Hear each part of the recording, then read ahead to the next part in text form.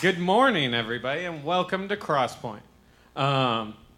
This week, the weather has been amazing. Oh my. Yeah. I mean, you look at the calendar and it's like, what, November 8th?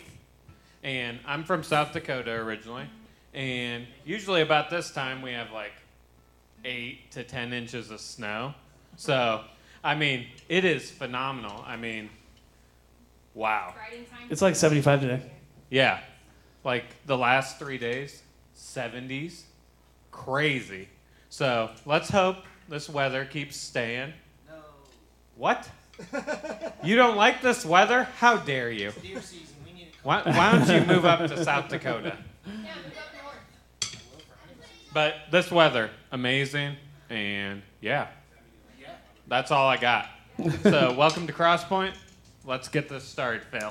This morning we're going to hear from Clay Miller, which I'm very excited to hear from him. He's going to share his vision for the youth ministry here as the new guy on our team. So we're very excited to hear from him. Go ahead and stand up with me. Let's sing together.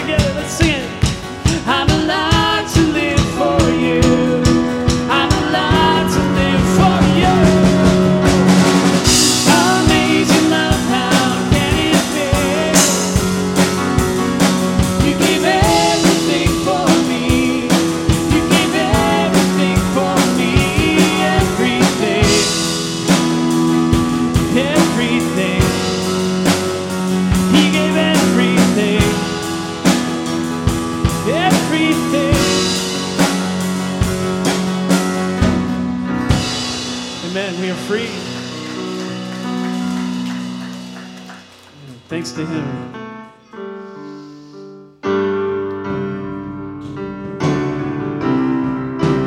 We touched with this song last week. Let's sing about the God who overcomes. We will not be moved. Now the darkness fades into new beginnings as we lift our eyes to a hope beyond. All creation waits with an expectation to declare the reign of the Lord our God. We will not be moved when the earth gives way, for there is one who's overcome. And for every fear, there's an empty grave, for there is one who's overcome. Now the silence breaks in the name of Jesus, as the heavens cry, let the earth respond. All creation shouts with the voice of triumph to declare the reign of the Lord our God. We will not be moved when the earth gives way, for the risen one is overcome. And for every fear, there's an empty grave, for the risen one is overcome.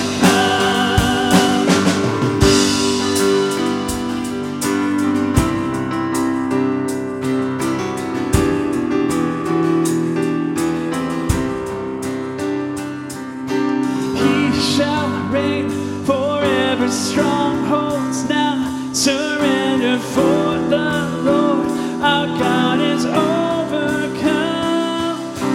Who can be against us? Jesus our defender, he is Lord and he has overcome. Sing that. He shall reign forever, strongholds now surrender, for the Lord our God is overcome. Who can be against us? Jesus our defender, he is Lord and he has overcome. We will not be moved when the earth gives way, for the risen one is overcome. Yes, he has. And for every fear, there's an empty grave, for the risen one is overcome. We will not be moved when the earth gives way, for the risen one is overcome. And for every fear, there's an empty grave, for the risen one is overcome.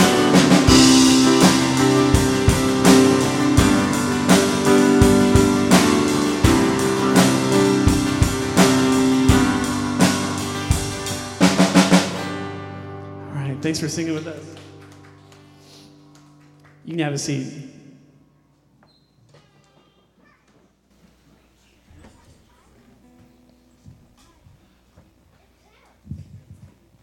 I lost count of the songs, and I was like, wait, is it announcement time? Is it like, and I don't know if everyone else did too, and I was like, wait, I didn't want to come up and be sit down.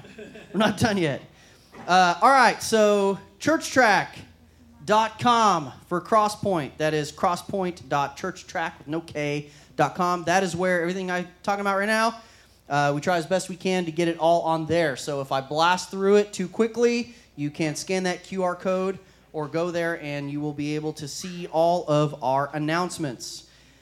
Monday, Wednesday, Friday, 5:30 a.m. These doors are open for prayer time. It's for men's prayer.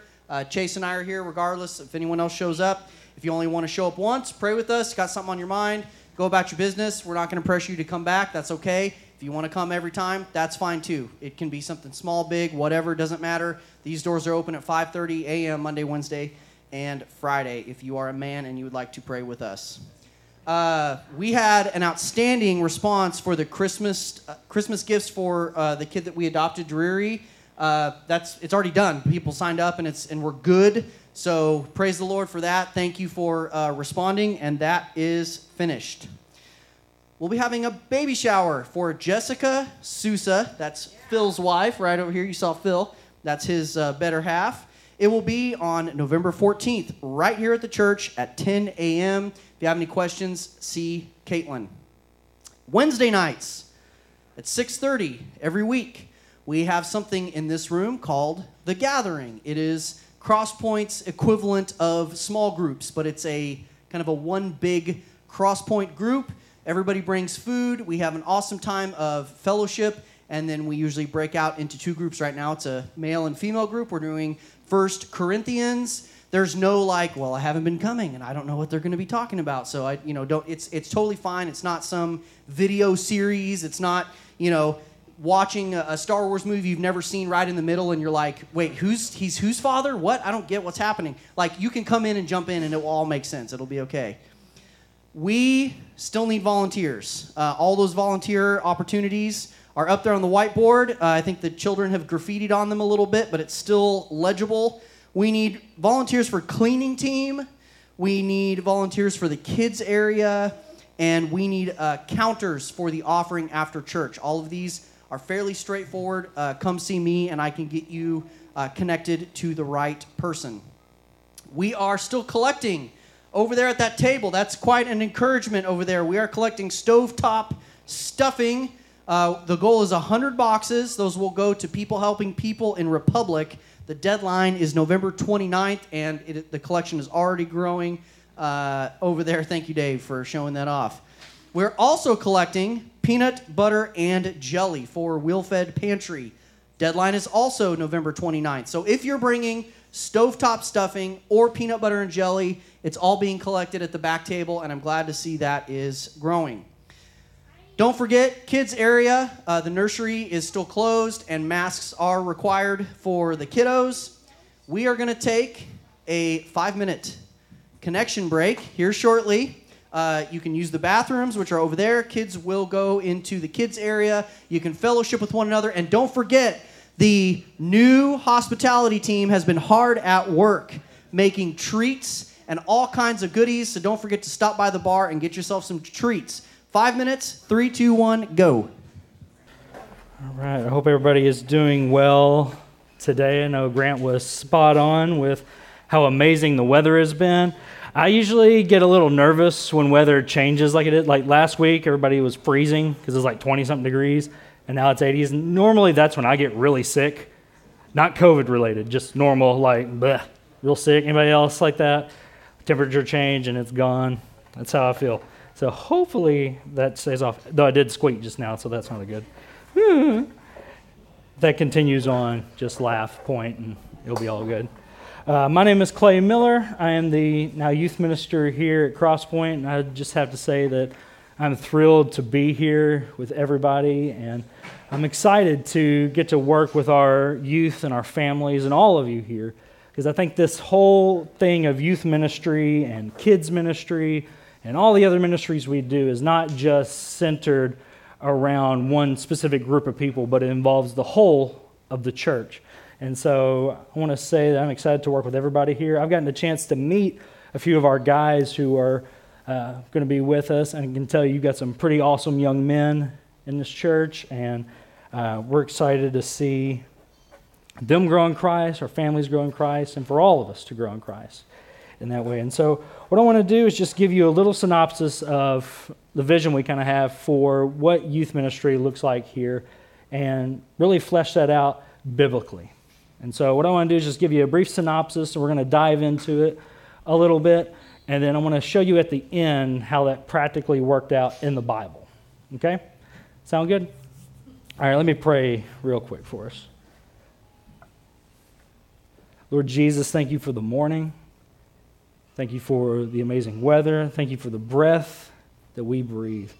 And Lord, I ask you right now to be with me, to preach your word and not my own, that we may see your glory and no one else's. Help us to love you deeply and embolden us to do what you have called us to do in this life. It's in your name we pray, Jesus. Amen. All right, so you can see up on the screen behind me here, or at least onto the sides, kind of the three-step process of what I see as the vision here when we approach youth ministry. The first one is equipping families. What that means is just how do we take, whether or not you're the parent of a youth kid or a 2-year-old or expecting, right? How do we equip families to disciple their children at home? And so that's the first step we want to jump into. Secondly is, as we have students who are here, that for me, for the leadership here, how do we equip your students when they come and they gather here? I know not this Wednesday, but the next Wednesday, we're going to start a youth Bible study up here right before our gathering on Wednesday night from 5:30 to about 6:15, 6:30. And so we're going to start then. We may change that time as time goes on, but for now we're going to start there. We're just going to get to know each other, going to do some fellowship, going to do some food, some games, and we're going to dive into Scripture. And so we're going to use that as our equipping students and doing some other things in that realm too. And lastly, it's equipping the church.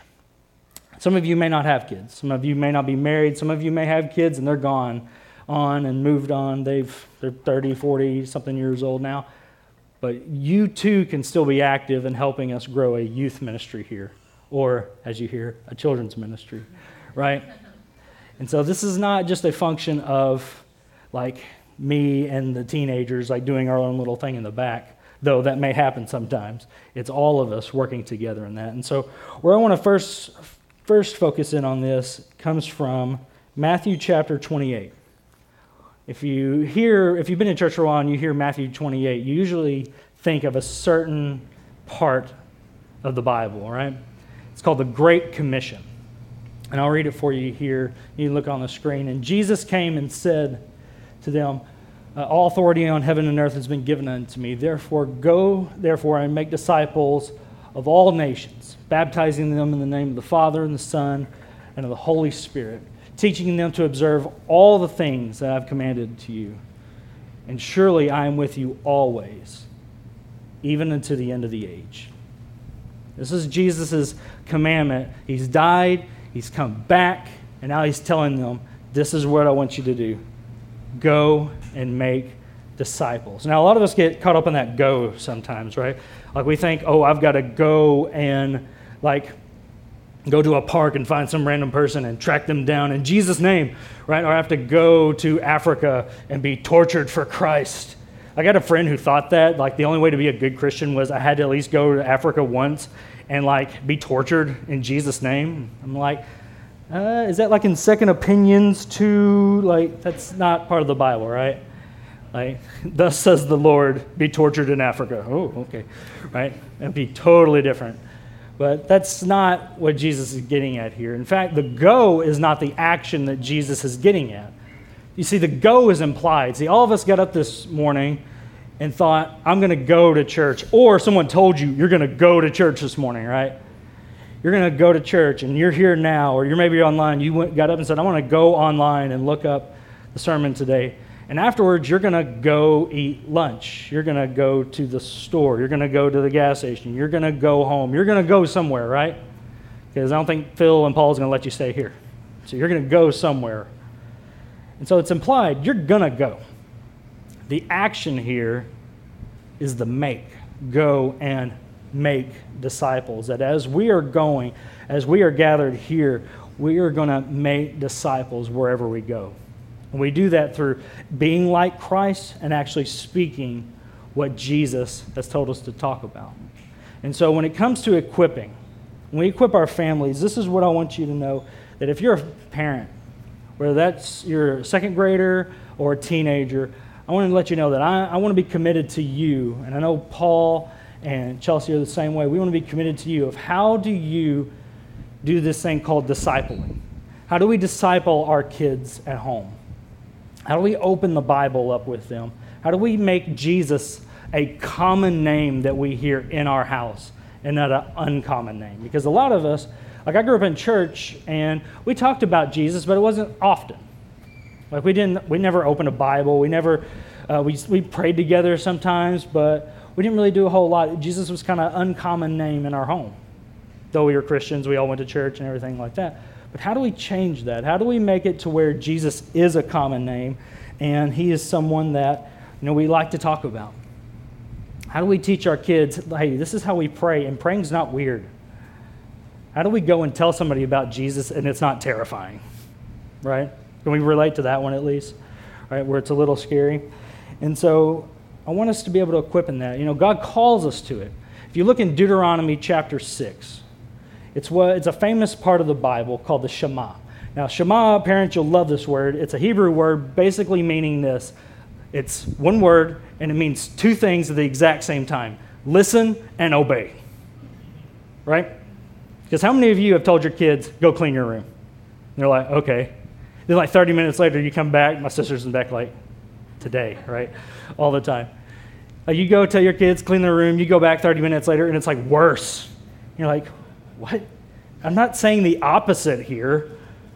Go destroy your room. Yes, ma'am. And they would go, right?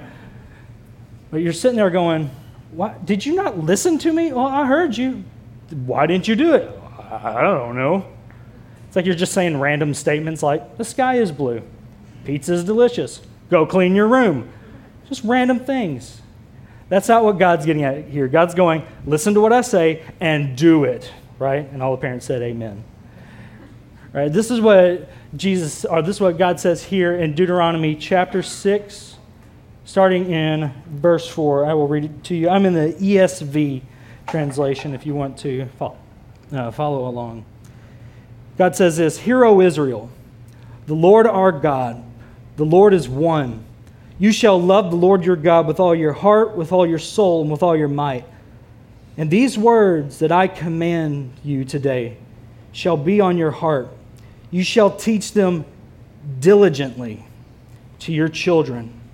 You shall talk of them when you sit in your house and when you walk by the way, when you lie down and when you rise. You shall bind them as a sign on your hand. You shall have them as frontals between your eyes. You shall write them on the doorpost of your house and on your gates. And what God's getting at here is he's giving us the greatest commandment, which is this: love the Lord your God with all that you have.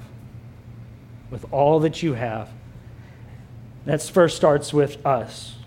Whether we're single, whether we have kids or not, that starts with me, that I'm loving the Lord my God. And secondly, I'm going to diligently teach these to my kids. And I'm going to open up this word to them. I'm going to tell them about, hey, this is how Jesus changed my life forever. And I want him to do the same for you. So let me tell you about this person named Jesus. Right? How do we do this, though?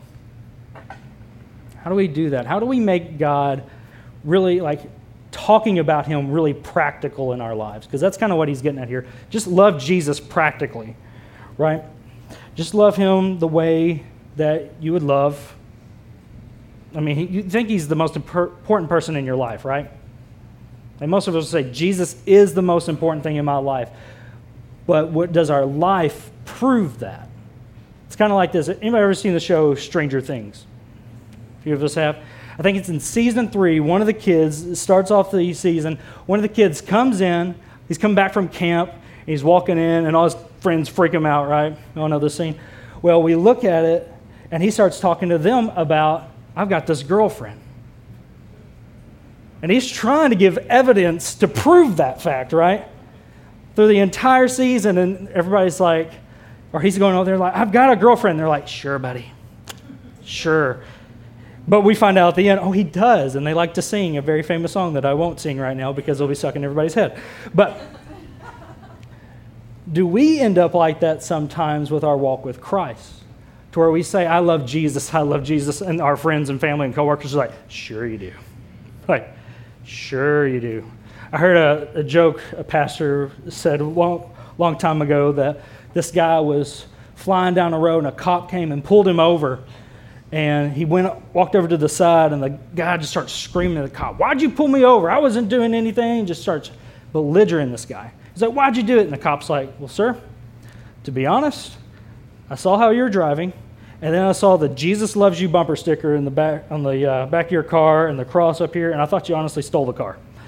So just saying, these two things didn't match up that way, and that kind of convicts me a little bit, to be honest. But looking at it of going, if I'm loving Jesus, if he is everything to me, shouldn't I show that practically in my life? That the name of Jesus is a very common name that comes out of my mouth, that he is a common topic of discussion in our house. And we want to come together with you. If you don't know how to do that, you're not doing that. Hey, I know Paul is committed to it. I'm committed to it. Chelsea's committed to it. We're committed to helping you with that. And so some of the things we want to do is we want to have times where we gather together as parents and maybe one-day parents of going, hey, when I have kids in my home, what does it look like to maybe like at a Tuesday night at 7:30, that's when we come together for 20 minutes, and we're going to read the Bible and we're going to open it up together. Or we're going to pray honestly about things in life. Or we're going to have honest discussions about things that are going on in our kids' lives. Some of my students back in Memphis, I remember some of them were coming to me with some really hard topics. And I was like, okay, let's talk this out. And they're like, why aren't you freaking out like my parents do? And I'm like, what do you mean? He's like, well, I want to tell more to my parents, but I know the moment I say it, they're going to freak out. And I'm like, you know why they're freaking out, right? It's because they love you. And they're worried that you're saying things like, I'm struggling with suicide, and I'm struggling with this. And we want to come together and go, how do we have those kind of hard conversations? And our kids want to come to us and talk about it. Because they do. They really do. But how do we do that? And we're going to come together as families and come together with Jesus here and open up Scripture. How do we do that? And so that's one thing that I want to tell you, that for building a youth ministry here, we got to start at the home. And we can do this, but we have to do this together, right? We're going to teach. We're going to learn how to pray and have discussions. And it may be a little awkward at first, like especially if you have older kids. But if you have younger kids, as you're starting to build a good habit into the routine of their week, man, you will cherish those moments. To have your kid look at you and go, hey, I was thinking about what you said the other day, Dad, about Jesus. And wouldn't you love that? Instead of going, hey, look at this new YouTuber. Look at what I'm hearing at school. I don't want to go to church. I don't want to learn about that. But instead, we're investing into our kids' lives spiritually. And so I want us to commit to that. There's this mentality, if you've been in church for a while, that traditionally you look at the pastor, you look at the youth minister, you look at the children's ministry, and you go, they're the professionals. Because that's kind of how our culture's built, right? Like we send our kids to school because the professional's there to teach them math and science and all these things. We send our kids to coaches because they're the professionals who know how to build up their bodies. Well, shouldn't that just work for the church too? And that's true. We are going to come together. We're going to help equip your kids. But what you got to understand from Deuteronomy 6 here is God is calling out parents. You are the chief disciple makers of your children.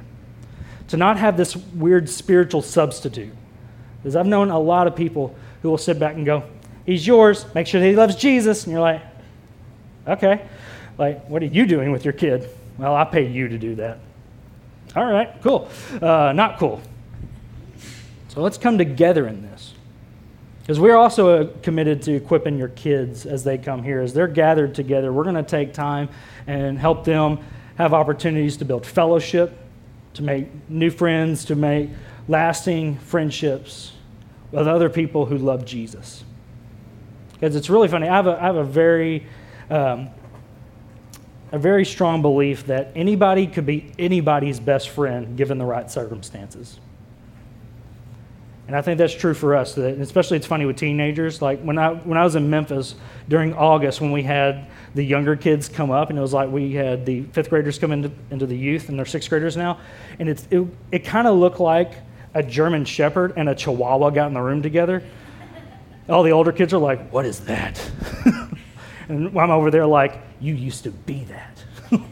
Why are you getting mad? And then to see over a few months of going, hey, I see 11th graders going around 7th and 8th graders and becoming friends, becoming mentors to their kids. And we want to provide opportunities to see that happen. And we're going to go and be committed to them to help them know the Bible, to actually know the Bible, because the Bible, sadly, today's world gets thrown around like it's whatever you want it to be, instead of, hey, God is telling you something. And I want to show that to our students, and we want to show that to your students of like, hey, this is how the Bible works, and it is incredibly relevant for today. And it has always been relevant for the day. And so we want to do that. We want to help them build a desire and to see them like go, hey, how do I reach my friends at school? Because we live in a day and age now where like the youth minister getting into the public school system is kind of like, no, especially with COVID, right? Like you're a plague victim. No, you can't come in. But you know who is there? Our students. And Jesus says, go and make disciples wherever you go, right? We want to help them out with that. We want to build opportunities with these guys of having fellowships, having times of just honest discussion. One of the things that I'm usually really transparent with students of going, hey, whatever you want to ask, feel free to ask it. I have no filter whatsoever. And so I've had people come up and ask me, he's like, do you think the earth is actually flat? Let's talk about that. Why do you think, like, let's build onto this, which the Bible actually shows that it is round, and we can actually show that to you.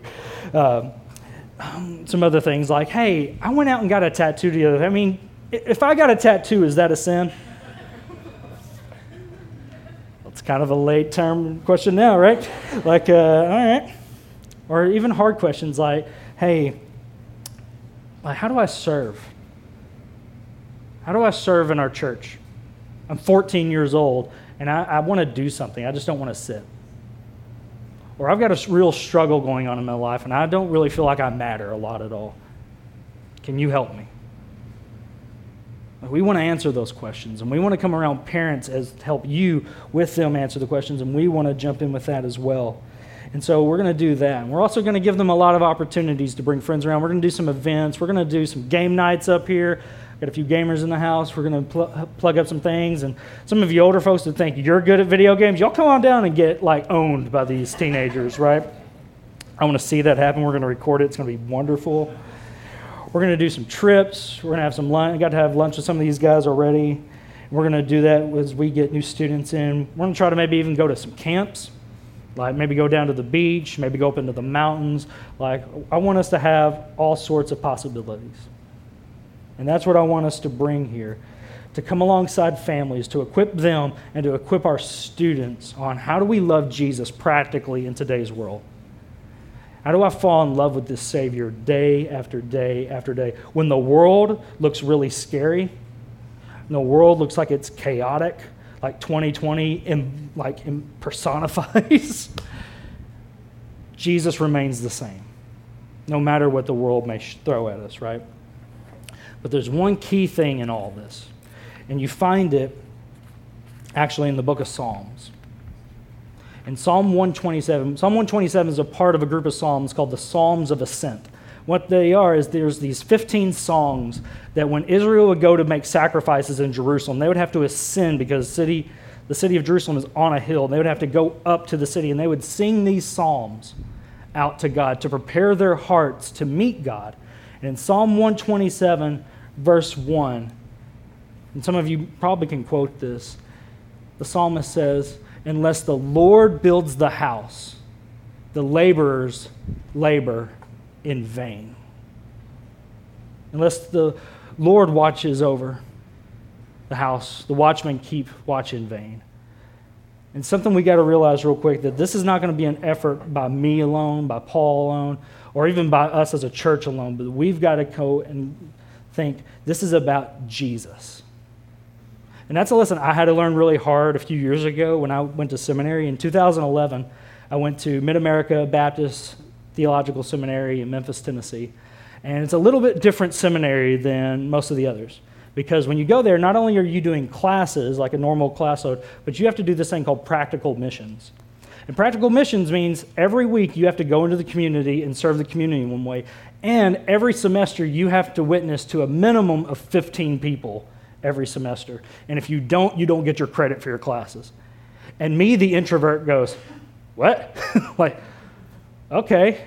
Because, and I don't know if I'm the only one in the house, but when you hear somebody say, go and present the gospel to somebody, you get a little fear comes on you, right? And I'm going, if I'm paying these people a lot of money, and if I want to get credit for this, I have to do this. And a lot of realities came up for me because I'm going, it's a little scary, but at the same time, I feel like God's calling me into ministry. So like telling people about Jesus should just go together, right? But even if I wasn't called to ministry, I'm a follower of Christ. And I'm still called to tell people about Jesus. There's no getting out of it. And I remember thinking, how do I do this? Because I'm in Memphis, Tennessee. I have a very few friends who are there, and they're all believers. In fact, all of them were like kids of pastors. And I know like very little people. And I'm like, how do I do this? I mean, do I like go to Walmart and like just like try to find somebody in the toilet paper aisle and be like Charmin? Charmin's a good choice. You know what's a better choice? Jesus, right? Like freak that guy out. Be like, I better go now. Like, forgot your Charmin. Let's go, right? Like that was my mentality. Like, how do I do this? How do I get this done? And I spent a long time like battling that, and it was rough until finally I realized from this passage of going, hey, it's not all about me. A lot of times we let the me monster come out of us and like, oh, me, my, I can't do this. I don't want to do this. I don't want to be uncomfortable. And I'm like, no. This is about Christ. And I can't do this anyway unless I'm with him, unless he's leading the way. So the only way we do this, the only way we build a youth ministry here is, first of all, we have to come alongside Christ in the truth of Scripture if we're going to build anything here. And that's us coming alongside him and praying, Lord, how do we do this? Because we got a community here in Republic, Missouri that a lot of people don't know Jesus. And we got kids in our school who don't know Christ. And they would benefit greatly to know him. Their lives would be changed forever for their good if they just knew who this guy was and what he's done for them. Lord, help us to go and to reach people. Help us to do that. Help us to reach our families, to let them know, hey, there's a Savior out there who loves you. And even if you don't have kids, you may have family, or you may have friends or coworkers or neighbors or just random people you're going to encounter as you go and leave here today that do have families. That if I could reach this person for Christ, a family could be reached for Christ. But we cannot forget Christ in it, right? And we have to walk alongside him and pray, God, guide us and embolden us. Make us bold to go out and teach or help people hear about you, who's the greatest person in my life. Let me tell people about it. Let me tell people about him. And so, lastly, I just want to practically show you how this works when it comes to Scripture. You look in the book of Acts. In the book of Acts, chapter 16, this is the conversion of Lydia. And so I'm just going to read along, and you can follow along if you want. So, setting sail from Troas, we made a direct voyage to Samothrace, and following the following day to Neapolis, and from there to Philippi, which is a leading city of the district of Macedonia and a Roman colony. And we remained in this city some days. And on the Sabbath day, we went outside the gate to the riverside, where we supposed that there was a place of prayer. And we sat down and spoke to the women who had come together. One who heard us was a woman named Lydia, from the city of Thyatira, a seller of purple goods, who was a worshiper of God. And the Lord opened her heart to pay attention to what was said by Paul. And after she was baptized, and her whole household as well, she urged us, saying, if you have judged me to be faithful to the Lord, come to my house and stay. And she prevailed upon us. And so how does all this work out here? Well, first thing I want to show you is, if you look back at the first verse, if you pull up verse 11 on here of Acts chapter 16. So setting sail from Troas, we made a direct voyage to Samothrace. When you read that and you see the we, what do you find out about the book of Acts when you see this we? Who's writing this? It's the author of this, right? This is a first-person view here. So who is the author of the book of Acts? And don't say Jesus. I mean, it's true, but the human author. Anybody know? We think Paul, but it's actually Luke.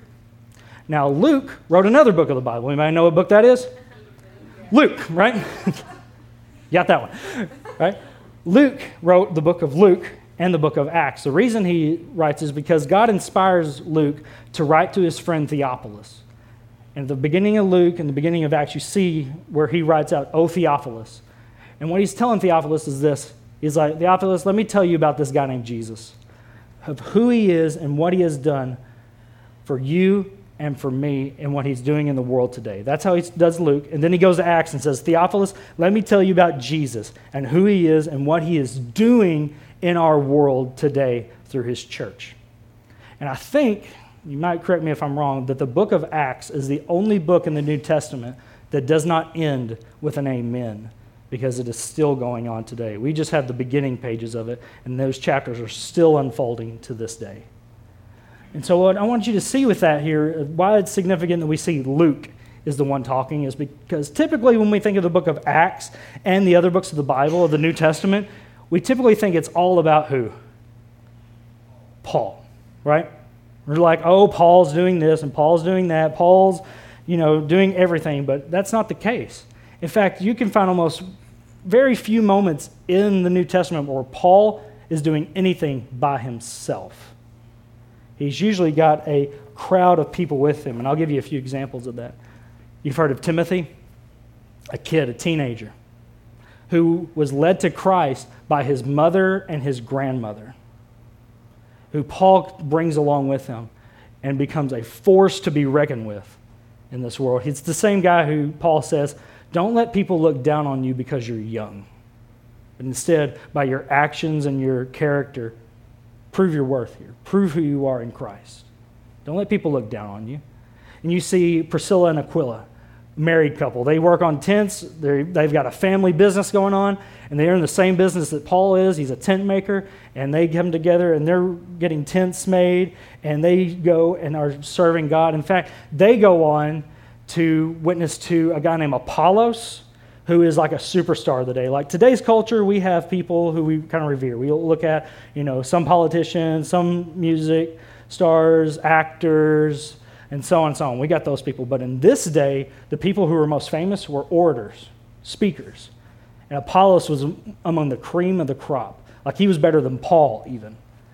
And he kind of knows a little bit about God, and this working class couple hear him, and they go, hey, we could tell him more about Jesus. Like that would be the equivalent of like you and your wife running into Brad Pitt in Springfield and going, let's go tell him about Jesus. That's what these guys did. And Apollos heard, God opened his heart, and then he becomes a force to be reckoned with on the earth in Jesus' name. And you see Luke, you see Silas, you see dozens of people who are with Paul this whole time. And so why I bring that up is because a lot of times in church culture, we tend to look at our Paul, right, and think he's got to do everything, right? He's the guy who comes up here and preaches every Sunday, except these last two, he's been taking some time off. I'm kidding. That's one of them. But he's out here, he's preaching every Sunday. He's the guy visiting all the hospitals. He's the guy, witnessing to the guy on the Charmin aisle at Walmart. We pay him to do everything. I've been in some churches before where people go, yeah, and I pay him to do that. But that is not of Christ. Paul is called to lead this church, but we're not called to sit and pay our dues, and that's it. We're called to go and make disciples. And this is what Luke and Silas and Timothy and Apollos and all these other guys who you don't hear a lot about, because they're not the leader of this little band, but they are all playing their part. They're all playing their role, and they're going out. And what does Luke say here is he's writing to Theophilus. Theophilus, let me tell you about this time that God used me to meet this woman named Lydia, who listened to Paul speaking. It wasn't just Paul. It was God using all of us in this. And as we build a youth ministry here, it's going to have to take the church to do this, right? As we're going to build through this. And for us here, we can change the old tradition of it's the pastor's job to do everything. It's not the pastor's job to do everything, right?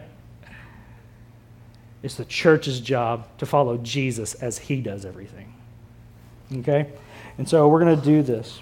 Whether you have family or kids or not, it's for all of us here to tell them about Jesus. And here's the cool thing.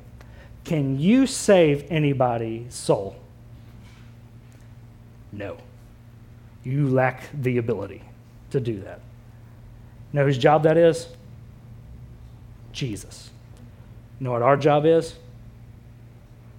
Have faith that God is who he says he is, that he's done what he said he's going to do, and obey the one that saved you, died for you, created you. right? That's all that Paul and Luke and the rest of these guys are doing. We're going to go, we're going to tell the world about you, about Jesus. And here's the thing. You look in verse 14 here, as we prove this part. Verse 14, he says, one who heard was a woman named Lydia from the city of Thyatira, a seller of purple goods, who is a worshiper of God, and the Lord opened her heart to pay attention. And you may go out there and talk to people about Jesus, and they seem like they don't care. But that's not your job to worry about them being saved. It's your job to just say it and let God open the hearts. Let God lead them. Our job is to be obedient on that. And you see here of what God can do. What God can do with a couple of guys who are from the Middle East, who go up to Macedonia, head up to Europe, and meet a couple of people they never met. Who, by the way, Lydia is a really rich woman. Like, she is a fashion designer of her day, and she wants to know God. I think a lot of times we kind of think most people don't want to know God. And I think it's the exact opposite. I think people want to know God. They just don't know if he wants to know them. And we have the message that says he does, right? And so who knows what God may do through you. You may be like Paul, that God's called you on a mission somewhere. You may be Timothy. You feel like you're the young buck and you don't know everything, but you know what? I want to do something. Maybe you're Priscilla and Aquila, you and your spouse, we want to do something for the glory of God. Maybe you're Apollos, you want to be a speaker. Maybe you're Luke, you're a doctor, you got influence and you want to know how to use that. Maybe you're Lydia, you're the rich woman, and how do I use those resources? Which Lydia is one of the biggest helpers of Paul in his journey through the next chapters of this. Or maybe you're like the guy we're not going to talk about, or we're not going to read about, but we'll talk about, who Paul meets next, who's a jailer. You see, Paul gets arrested. Him and one of the other guys on the team, Silas, gets arrested, and there's this jailer who's working the graveyard shift. And in comes these religious guys who get arrested. And he thinks it's a normal night, and then there's like a bunch of like gospel music coming out of the back of the jail. He's like, okay. Then an earthquake happens. And then it's like, oh no, everybody's going to get released. And he panics, and he thinks he's going to have to kill himself. And then Paul goes, no, stop. And then this conversation ensues, to which this jailer comes and accepts Christ. And then he goes, come to my house for my family's sake, because he wants his family to know Christ. And they go to his family's house, and they know Christ. You see how this works? I might not have kids, but I may know somebody who does have kids. And when they meet Christ, they're probably going to want their family to know Christ, right? How we build a youth, how we build a children's ministry, how we build a church. Because here's the thing, the city of Philippi, the church in Philippi started with two families, a really rich woman and her family, and an average Joe, a cop and his family, probably lower class, middle class person. Because God doesn't see in the realm of classes. God sees people he created, and he wants them. And he's calling us to go and reach them. And so Jesus used Luke and Paul this way, to save kids, to save teenagers, to save families, people they never met. I mean, these guys went after Lydia, right? They went looking for Lydia. But they didn't go looking for the jailer. They just happened to come across him, right? After they'd been arrested. But all of it was in God's design of going, I've got two people I want you to meet. To start a revolution in Philippi for the glory of God. And so it's as a church that we need to look to build a youth ministry here, to build a children's ministry, to build the church itself. It's all of us working together through the power of the Holy Spirit. And if we're going to do this, we got to do it together through him, right? And if you're nervous about this, you're worried about it, remember back to what Jesus said at the end of the Great Commission. Surely I am with you always, even unto the end of the age. The one who created you knows every hair on your head. The one who, or lack thereof, sorry. But I'm getting that way.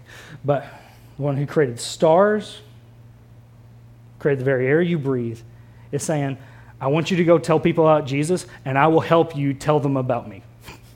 Right? Tell them about me, and I'll be with you while you do it. That's his promise to us. And it is for our good to do it, It is for families' good. It's for the people of this world's good. Like, knowing Jesus is a good thing for your life, right? In general. Like, heaven, probably a good thing. The alternative, not so good. But not just heaven, but now. And so it's for our good, for their good, and for the glory of God.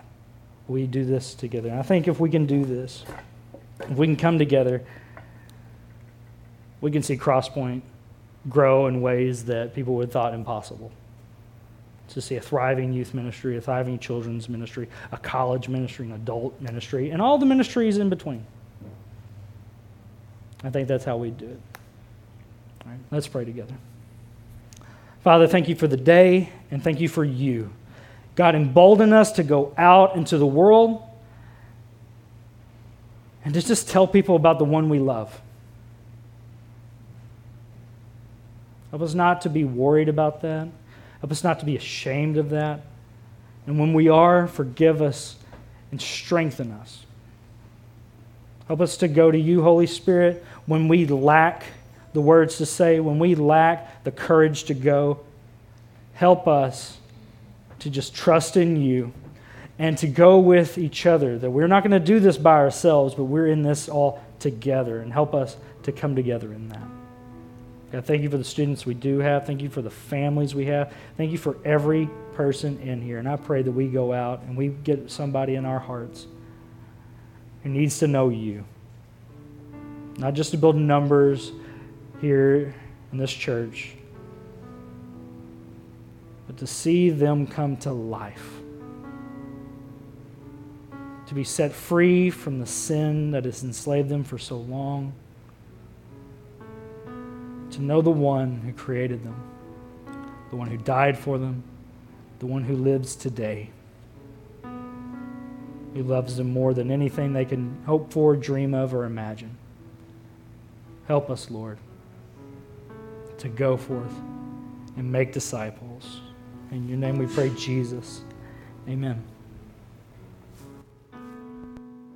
Would you stand with me? Let's sing a couple songs together this morning. Respond to God, what God's been challenging us to do through Clay. We're going to sing, for the guys in the back, we're going to sing I Surrender and Follow You Anywhere.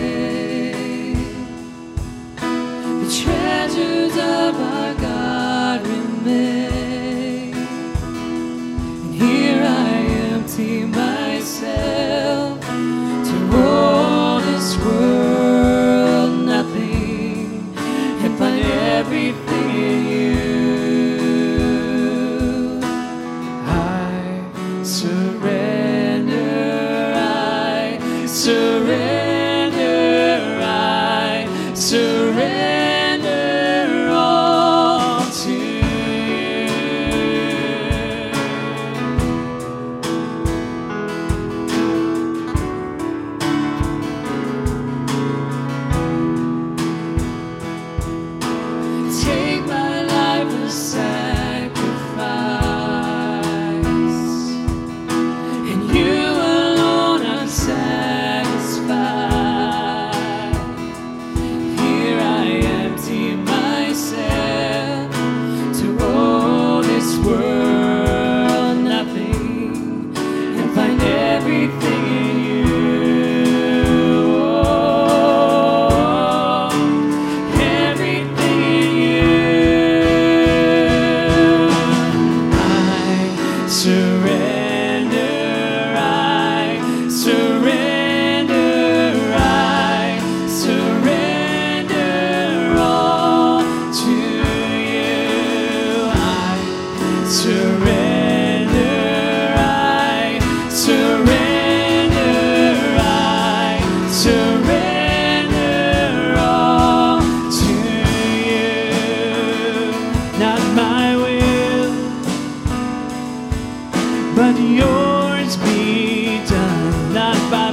strength, no Lord, but yours alone, nothing else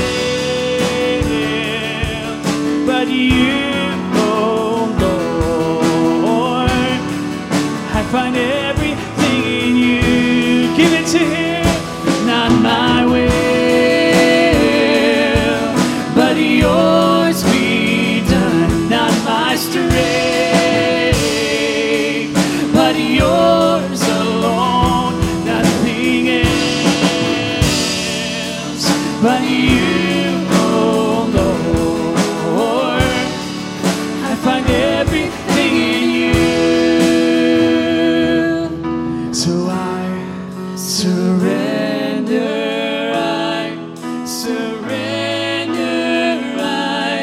surrender all to you. I surrender, surrender all to you. I surrender, surrender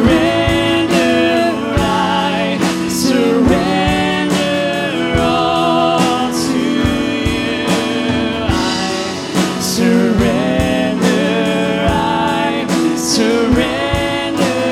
I surrender all to you. We surrender all, Lord. You can have it all. It's not by my will, not by my strength, only you.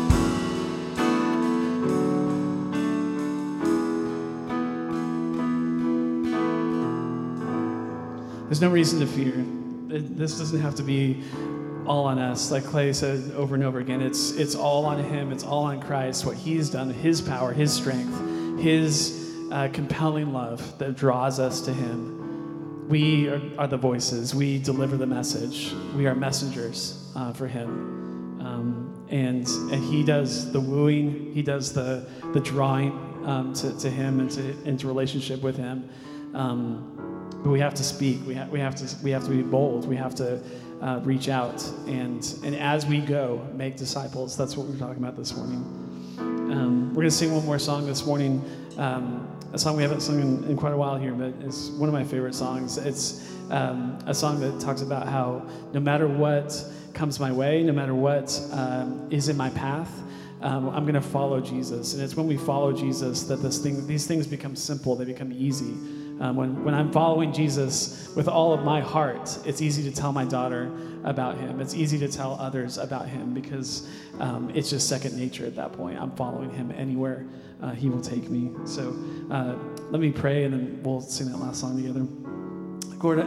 Lord, I thank you so much for being the God who draws people near to him, to yourself, that it is your kindness, Lord, that leads us to repentance. You are kind to us. You are loving to us. And it is so easy to surrender to you when we know that we have nothing left of ourselves that we can rely on, nothing left in this world to rely on. But it is only through you that we find peace and love and joy in every good thing. And God, we want those who are around us to know you. We want youth to know you. We want our children to know you. We want these people to fall in love with the God the same God we've fallen in love with. So God, help us to be better leaders, to be better speakers, to be emboldened in ways that would change lives. And it's not us changing their life, it's you. It's all you, God. Help us to follow you. Help us to with just reckless abandon, wholeheartedly seek after you and chase you. God, we love you so much and what you're doing through this church, through our leadership, but also through us. Every single person in this room is a disciple maker. We thank you, Lord, for choosing us in that process. Lord, as we sing to you and as we give our tithes and our offerings to you before we go, Lord, I just pray that you would continue to inspire us to seek after you first. And I pray. Amen.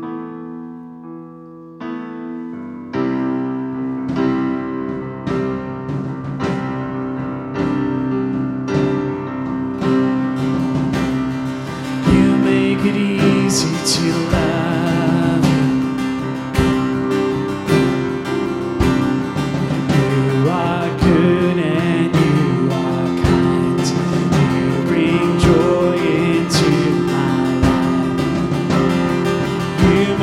it easy to trust you.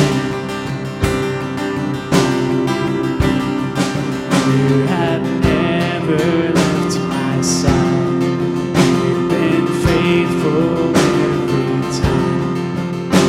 All I want is you, Jesus. All I want is you. You are the refuge I run to. You are the fire that leads me through the night. I'll follow you anywhere. There's a million reasons to trust you, nothing to fear, for you are by my side. I'll follow you anywhere. Oh Jesus, you came to my rescue. Took my place upon that cross. You redeemed what I had lost. Now my whole world revolving around you. You're the center of my life. You're the treasure. You're the prize. Oh, all I want is you, Jesus. All I want is you. You are the refuge I run to. You are the fire that leads me through the night. I'll follow you anywhere. There's a million reasons to trust you, nothing to fear, for you are by my side. I'll follow you anywhere. Follow you anywhere.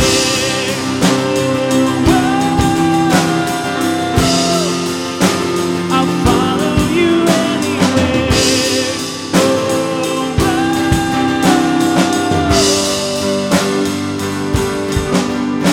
Wherever you lead me, wherever, whatever it costs me, yes.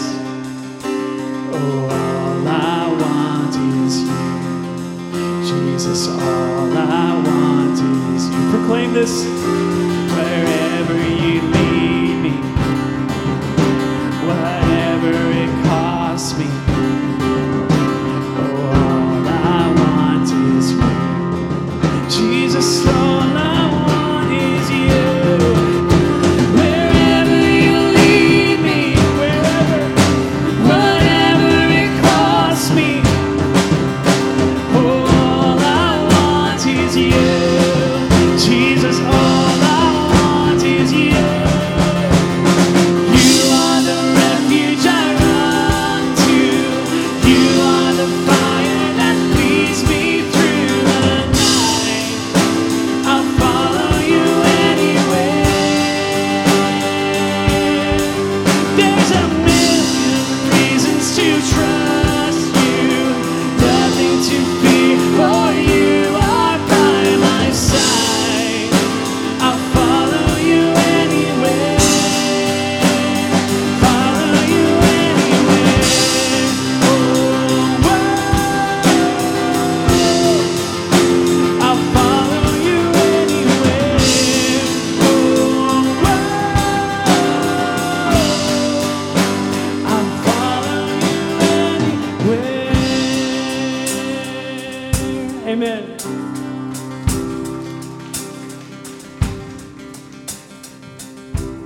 Just quickly, guys, I want to remind you, next week we have an all worship Sunday, okay? And I want to encourage you guys to be there. I know sometimes when somebody's not preaching, we think that we can take that week off, but our worship services have been some of the most powerful services that we have had at any point during this year. And this next one, we are going to not only spend time worshiping God and spend time in prayer, but we also are going to take the Lord's Supper to finish that day off.